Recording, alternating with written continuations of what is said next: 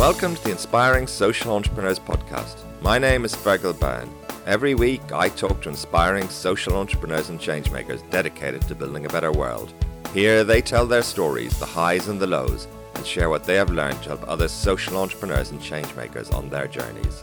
Creating a sustainable business model doesn't mean being a business. If you have sustainable fundraising, money that can come in year after year after year, then that is also sustainable. What I'm looking at are people who put the social impact they want to create as being more important than the financial return they're expecting. The challenges are obviously to make it work, and it's harder and takes longer than most people think. So some of the projects I've been supporting have been absolutely brilliant at fundraising, but I feel that they would do better if they had less money and if they concentrated more on developing their business. I'm very pleased today to introduce Michael Norton. Michael's had a prolific career in the world of social change.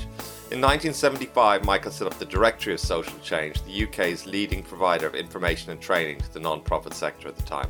20 years later, he set up the Centre for Innovation and Voluntary Action to develop innovative projects worldwide.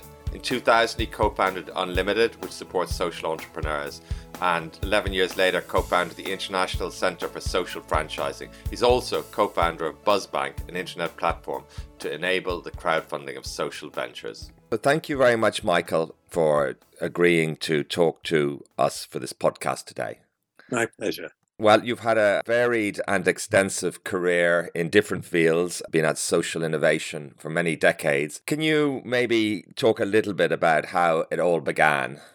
Everything for everyone begins with what I call a trigger point, where you spark something through meeting someone or an idea or fact or an experience of some sort.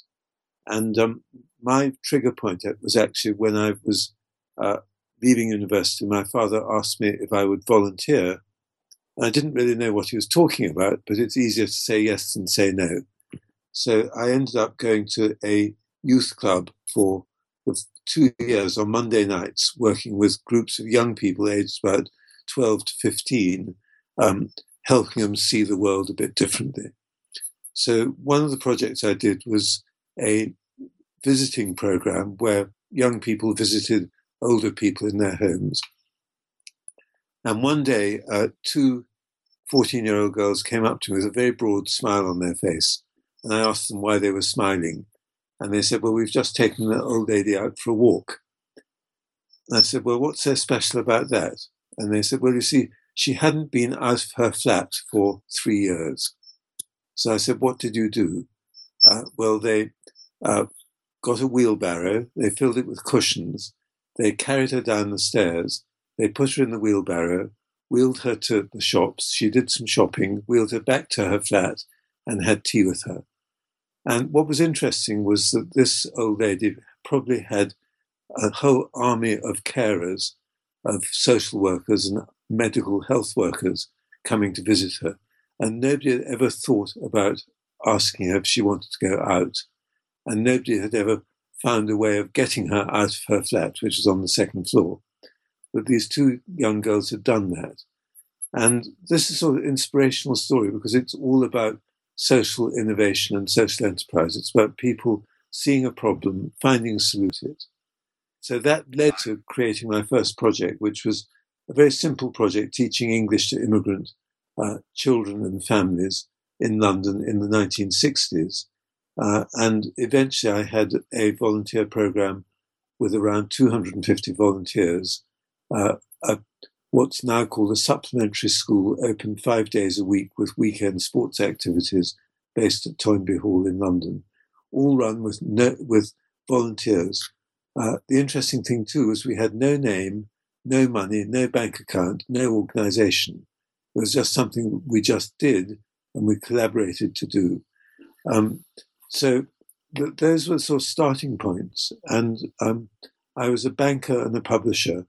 And I thought, well, I would like to do a bit more with my life. And I then decided that I would set up something which was called Directory of Social Change to provide information and training to people in the charity sector. using the skills I'd gained in publishing, in communication, and in banking, in finance. And I ended up sort of teaching fundraising, having an organization that ran 1,000 training courses a year, having a £1 million publishing operation, publishing grant directories and other stuff. And it was actually a social enterprise before we even thought of the term, because instead of raising money, we earned all the money we needed. And then in about the year 2000, I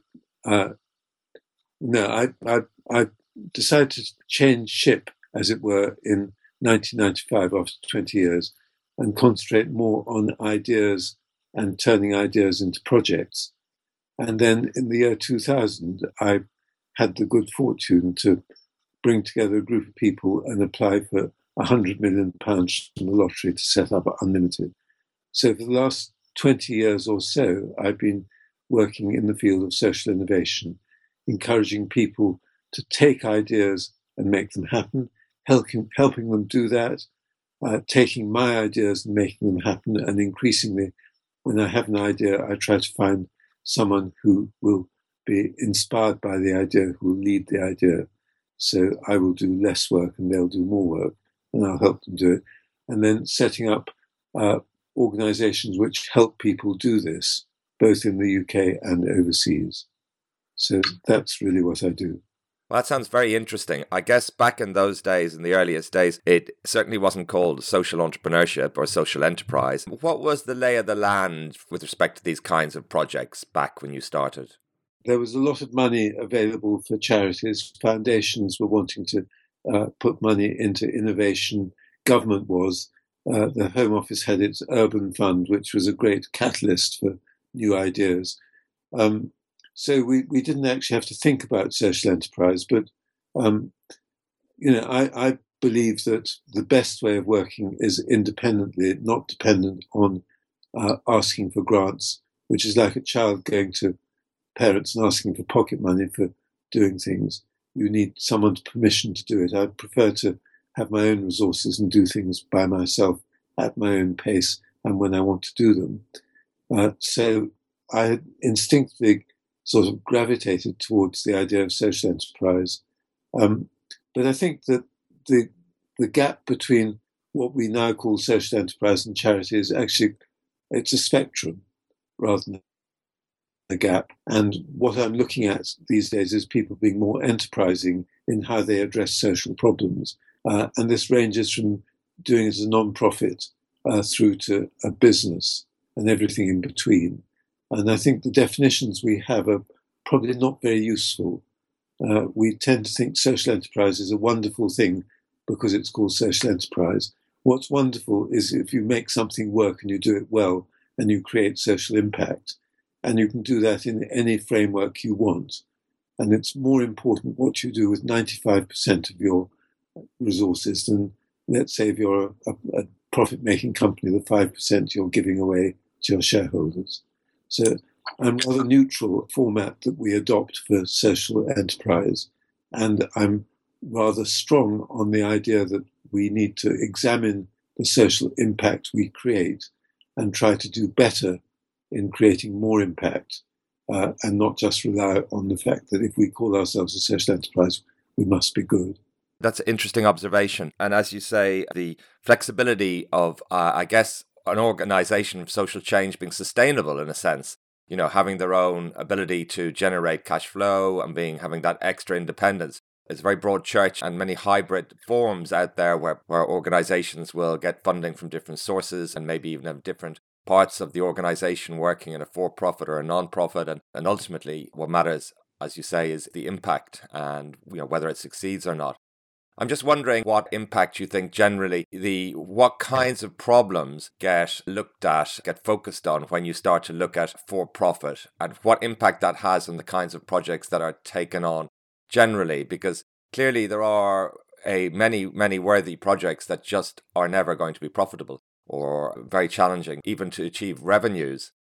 Creating a sustainable business model doesn't mean being a business.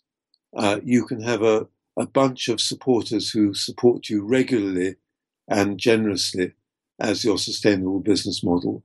So if you have sustainable fundraising, money that can come in year after year after year, then that is also sustainable.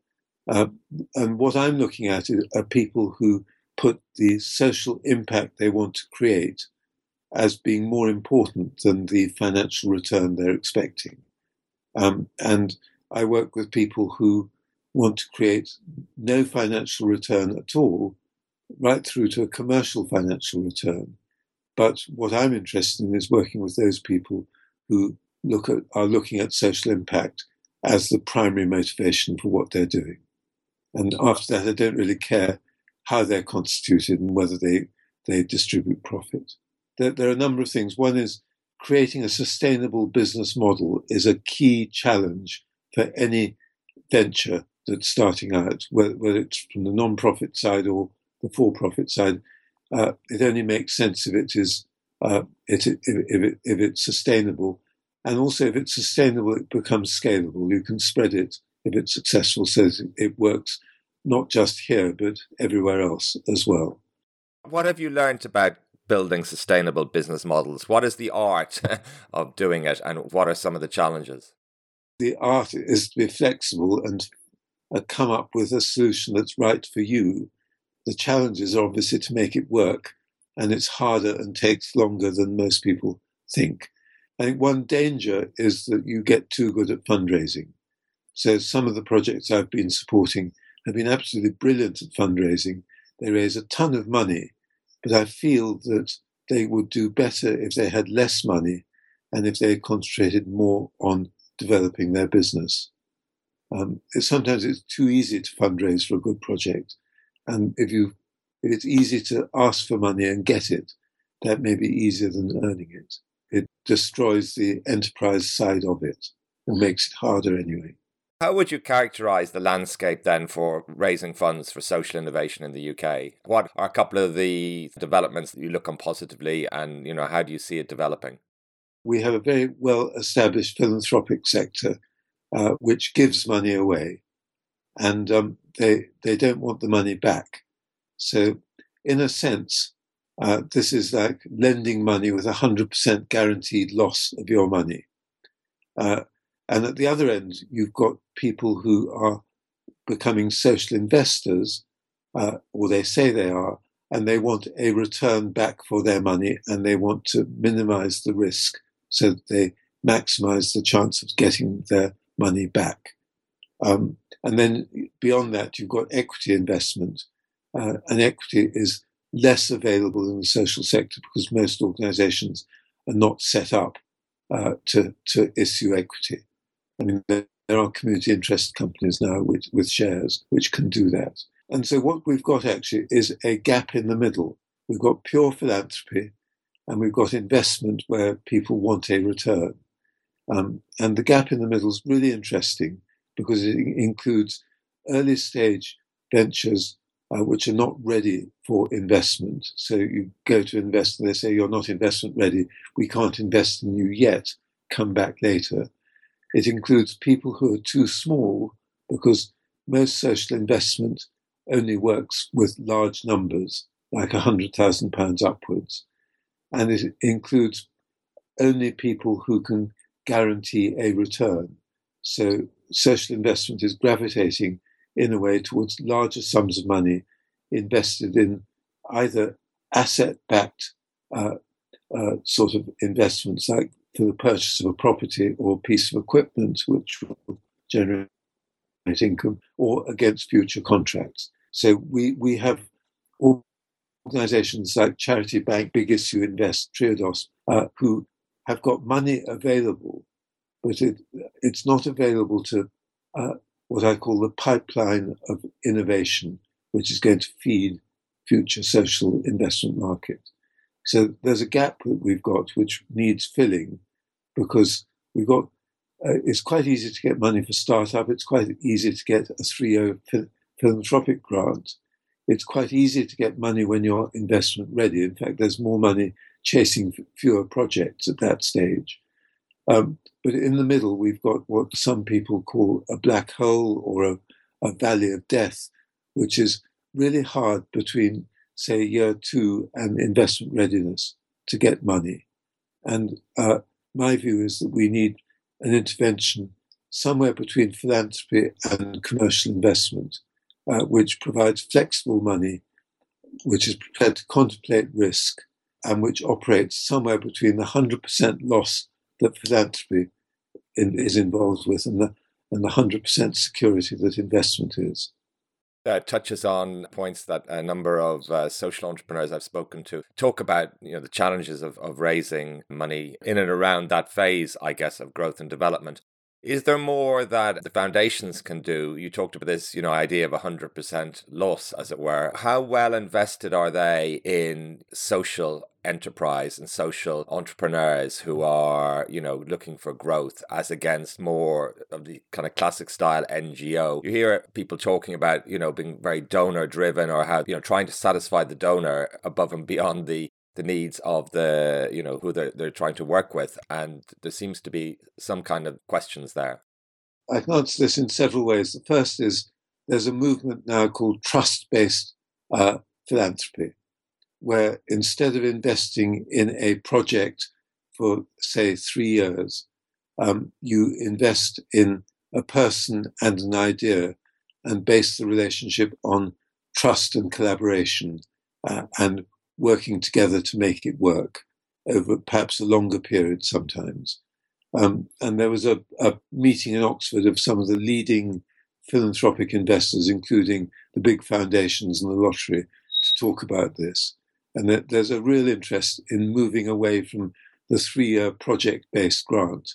Many organizations, I'm working in the food and farming sector a bit, and the Esme Fairbairn Foundation and the lottery, both between them probably made 1,000 grants for 3 years to start up projects doing interesting things in food and farming, both agricultural and social, both urban and rural and peri-urban. And then they forget about it. They've made their grant, the grant's out of their books, 3 years you've had it, you're on your way, do it yourself. And then it gets hard because you either have to be a brilliant fundraiser or have a sustainable fundraising mechanism in place, but most of them haven't done that by then.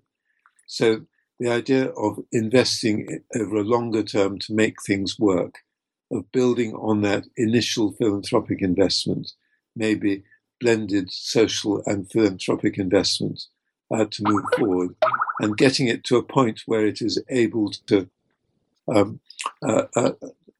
get towards a scalable place so that it will thrive and develop. That's the challenge. Now, one of the problems with foundations is that the social investment comes out of capital and the philanthropic investment comes out of income. And these two are usually managed completely separately by the foundation with completely separate financial objectives. And for the financial investment, you're not prepared to contemplate risk and you need to get a return. And it makes it quite hard. So foundations that have been setting up social investment funds have been finding it quite difficult because this space in the middle that I've described isn't suited to either their philanthropy or their investment policy.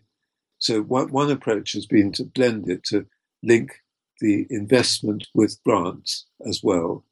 And so they're looking at that. Another possibility is that to set up a different sort of fund. So my organization has been lucky enough to receive a donation, substantial donation. And we're going to set up our own social investment fund to try and do things a bit differently. And if we lose money on it, we're not too worried, but we don't want to lose money, but we're prepared to. So we're going to take more risk, give smaller amounts of investment, have easier processes, and to work on this trust-based approach, working with people and ideas, and decide, do, and make it work. And I'm hoping that we'll be able to get some foundation money into what we're doing. And indeed, one large foundation today is considering at their trustees meeting whether to support us with, I don't know whether it's with a grant or an investment.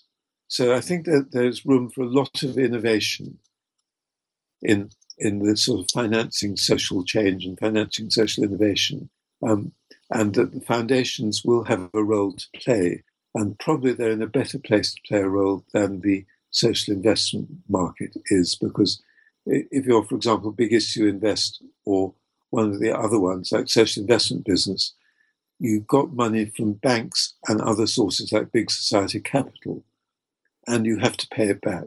So their appetite for risk is quite low. Yes, that sounds very interesting, what you say there. And I spoke to Rod Schwartz from Clearly Social, just talking about how much of the impact investment, when you take away that proportion that is asset-backed, and if you take away that proportion that's looking for risk-adjusted returns, how much is actually left for these kind of more innovative organizations where, it won't be a market-based return. It might be slightly less than that. But as you say, not about making a loss, but recognizing that, there might be, some kind of capital loss over the period. I went to a pitching event at Clearly So the other day of educational projects. A lot of really interesting ideas, but they're not really ready for investment. They're ready for speculation. I love the idea. I love the person. I'm going to put my money behind them. But I can't treat that as an investment decision because it is far too early on.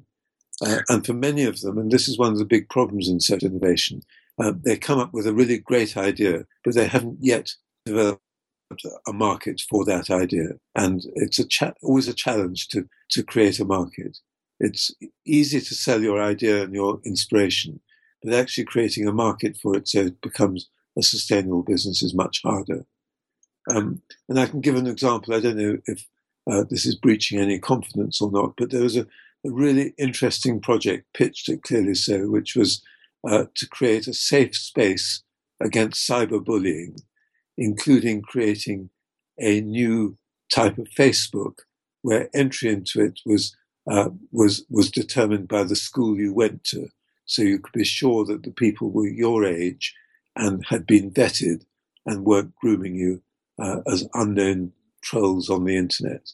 So they presented their case and they showed a revenue growth which was interesting. A lot of their revenue was selling their system in bulk to either schools or education authorities or groups of schools.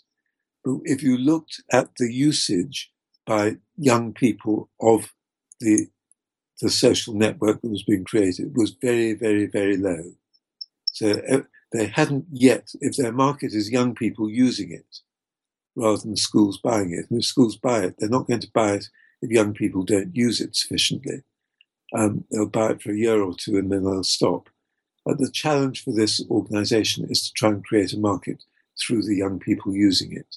And it is not easy. No, that's interesting what you say. And talking to social entrepreneurs, many have discussed the challenges of getting the initial pilot scheme of, I guess, proof of concept, of showing exactly this, that there is a market, and getting funding prior to that is very challenging. But being able to show exactly, what's there, what the interest is, very, very challenging part of the process where I think many social innovators struggle.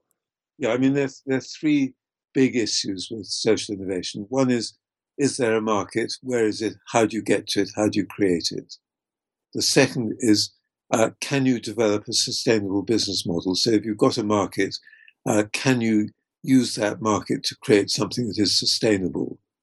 And the third thing is social impact. Are you creating social impact, and could you create more social impact? And I think this is actually really interesting. And I'll just give you an example. I'm working in China quite a lot. And one of the social enterprises I'm working with is one of the prize-winning social enterprises in the world. It employs 5,000 disabled people writing software. And it is the first social enterprise in Shenzhen in China to get listed on the Shenzhen Stock Exchange, where it has had 2 public offerings. So obviously it's doing good business and it's successful, and it's employing 5,000 disabled people. But the purpose of it is not to create a business employing people, but it is to change people's lives. So obviously, the more people it employs, the better. And there are two ways of employing more people. One is to grow the business, and one is to have a faster turnover of the people you employ. So you employ them, and then they get jobs in the IT industry. And as disabled people with a job in the IT industry, they'll be creating even more social impact because they'll be changing the attitudes of their co-workers in the offices where they're working. So I asked a very simple question. What is your rate of staff turnover? And it was 10%. So on average, a person stayed 10 years in the business. So I said, if you got it to 20%, you double your social impact. And not just getting staff turnover for the sake of it, but making sure those staff got proper jobs in the outside world. And I thought perhaps the best level of staff turnover is maybe 1/3 per annum, so that and that would be what you would aim at. And the interesting thing is that if you see this as a social enterprise, one measure of your social impact is staff turnover to increase it. If it were just purely a business, one measure is staff turnover to reduce it. And so, I mean, it's quite interesting when you start looking at social impact. There are really interesting ways in which any organization, and indeed any successful organization, can enhance the impact that it's trying to make. And my belief is that if it's a social enterprise, by doing this, it will become a more successful enterprise as well as a more successful social enterprise. Impact is clearly getting increasing attention and much needed attention, I think, in terms of getting some granularity and measures and understanding about impact. I suppose there's also a danger that when you compare measuring impact with things like profit or turnover and things like that, which are, pretty clear to distill down some measures, it can be very challenging, and there is a danger, I guess, of looking for convoluted ways of measures of impact. There are two problems. One is that people often do it for the wrong reason, and they do it because their donors or investors require it, or because they have to put it into a business plan. What I believe is that you do it for yourself as a way of managing your business, and you're honest about it because you want to learn from it and do better through it. So the idea is to decide to do it, to decide what it is you're going to measure it, and then to manage the process so you enhance your social impact, and to build that into the way you manage the organization. Now, I'd like to see social impact on trustee and board meetings in the same way that quarterly financial reports are on the agenda, that trustees look at the finances and manage the finances. And I believe they should be managing the social impact in the same way. And the second issue is that it's becoming an area where experts are coming in and saying, if you pay us £10,000 consultancy, we'll work it all out for you. And my view is that we need to create very simple social measures that can be easily measured, cheaply measured, which tell us what we need to know quickly and cheaply. And for the organization in China, which, by the way, is called CanYou, as its English name, the measures I developed for them were one, rate of staff turnover, and that should be managed properly so that people are getting, it's not just staff turnover, but people getting into new proper jobs with good salaries. Secondly, it was you're trying to change people's lives, the disabled people. So I came up with two measures for them. One is how quickly they moved out from the hostel into independent accommodation. And the second was how quickly they got married and formed families, because I thought that was a good indication of having a secure future. And the third thing was changing public attitudes in society. And I thought that they ought to have a much more structured, managed process of personal development training and public speaking, so that every employee becomes a disability activist and goes out and helps change attitudes towards disability. You don't need to pay £10,000 to get that. And the measures that you've got are really simply measurable and cost very little to do. So you don't have a big annual burden in measuring. So I see social impact as something essentially quite simple, built into the DNA of how you work and how you see things, and not an expert area of knowledge that you hire professionals to help you. You mentioned there the work that you've done on terms of impact in this organization in China. How well do you think social innovators and social enterprise generally are at learning from other social enterprise that have faced similar issues, questions, and so forth in their development, and can more and should more be done there? Well, in the world I work in, I encourage sharing and collaboration. And I think we've got a lot to learn from one another.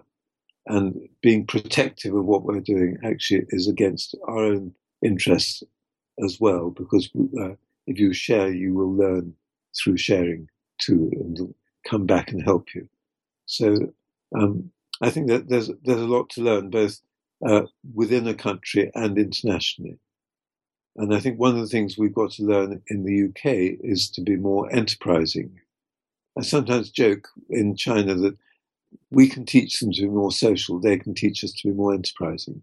Because a lot of social enterprise in the UK is a term that's used for people who are operating basically what is a charity, and they're raising money, or they are using contracts that they get with local authorities. And this is still the same problem. They're not running a business. They're getting the contract and then delivering the service, which is rather the same as getting a grant and then delivering the program. And I'm much more interested in those organizations that determine their own agenda and are social businesses rather than contract-based enterprises. That's very interesting. And it touches on maybe a final point, something you mentioned as a necessary ingredient along the way is scaling. What are your thoughts on scaling? And it's clearly intimately connected with having a sustainable business model. In 1993, I organized a whole series of activities when I was at Directory of Social Change on what I call charity franchising. So we had a 2-day conference. We had money to do research with 6 organizations to do feasibility studies with them onto how they might become scalable and franchisable. And we produced a handbook and some guidance notes on scaling up. I then forgot about it for about 20 years. And I was in South Africa, where I have a professorship at the business school at the University of Cape Town. And I was asked to give a presentation to faculty of the business school. And I chose as my subject social franchising. And I said at the end of the presentation that if I were them, I would go to the local hardware shop. I'd order a label which said International Institute for Social Franchising. I'd pin it on the door of the business school. And I said, if you do this, then everything will happen. The business will come to you. There's a need for it. And like most good ideas that you pitch to people like that, nothing ever happens. And then 6 months later, I met a young man who was on the CLAW leadership program. And as his special subject for research, he was comparing food banks and McDonald's and their scaling strategies. So I said to him, why don't we set up an International Institute for Social Franchising? And within 20 minutes, he'd given up his job to do this. He was about to have a baby. So the first thing we did was we got some backers to give philanthropically enough money to secure his salary for a year. And we set up what is now called the International Centre for Social Franchising. And I was right that there was a need for it and business has come to it. And it is prospering and growing. And it's got a branch in the USA. This is 3 years on. It's got an affiliate in Australia. It's got affiliate programs in South Africa and Kenya. And I'm doing work alongside it in China.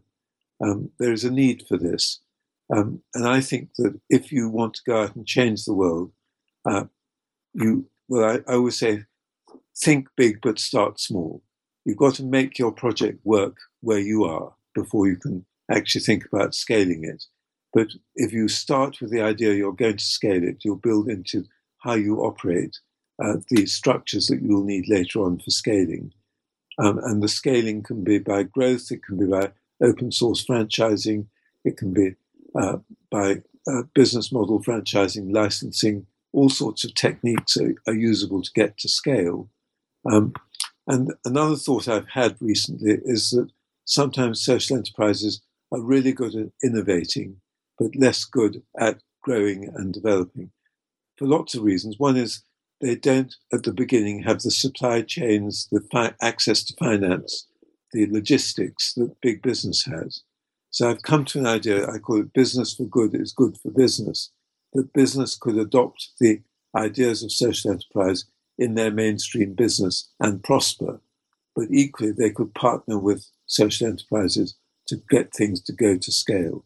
So, for example, if you've invented a machine which turns seawater into drinking water, there's a huge demand for it. Maybe 1 billion people a year could benefit. You're a startup. Are you the right person to do the scaling up, or would it be best done with an international business organization that's got huge amounts of assets and resources that would be mobilized towards this? And the answer, I think, is self-evident, that the small organizations, on the whole, find it very hard to scale successfully. There are some examples where it has been done really well, but there are many more examples of people struggling. And I think a greater coming together of business and the ideas of social enterprise and social enterprises is really due to happen for the benefit of the world. We've got the Millennium Development Challenges now called the Sustainable Development Challenges. And I think, there are about 160 of them that have to be fulfilled in the next 15 years.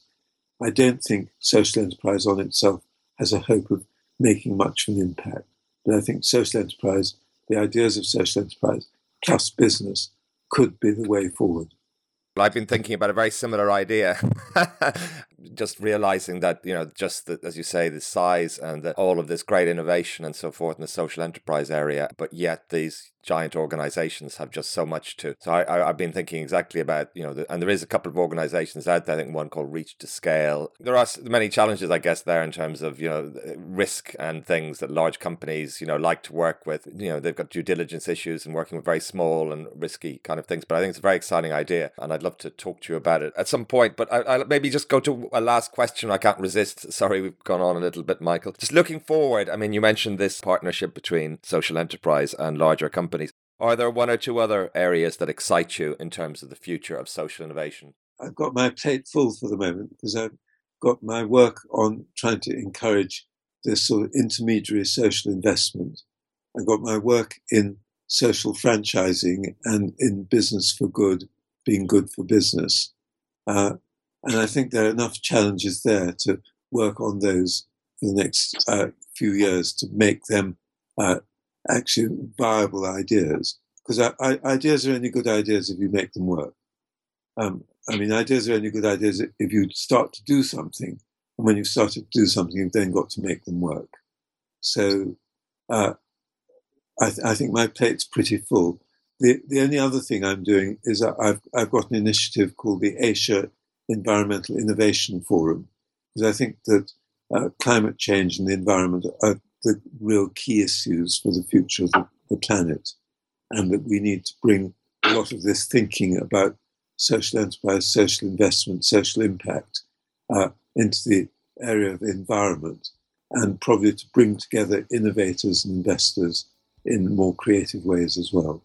Thank you so much, Michael. It's been a real pleasure and an honor to speak to you, to hear this non-stop innovation, new ideas, which have all had such an impact on their own. I wish you the very best of success with your latest ideas and projects and continuing social innovation. So thank you very much, Michael.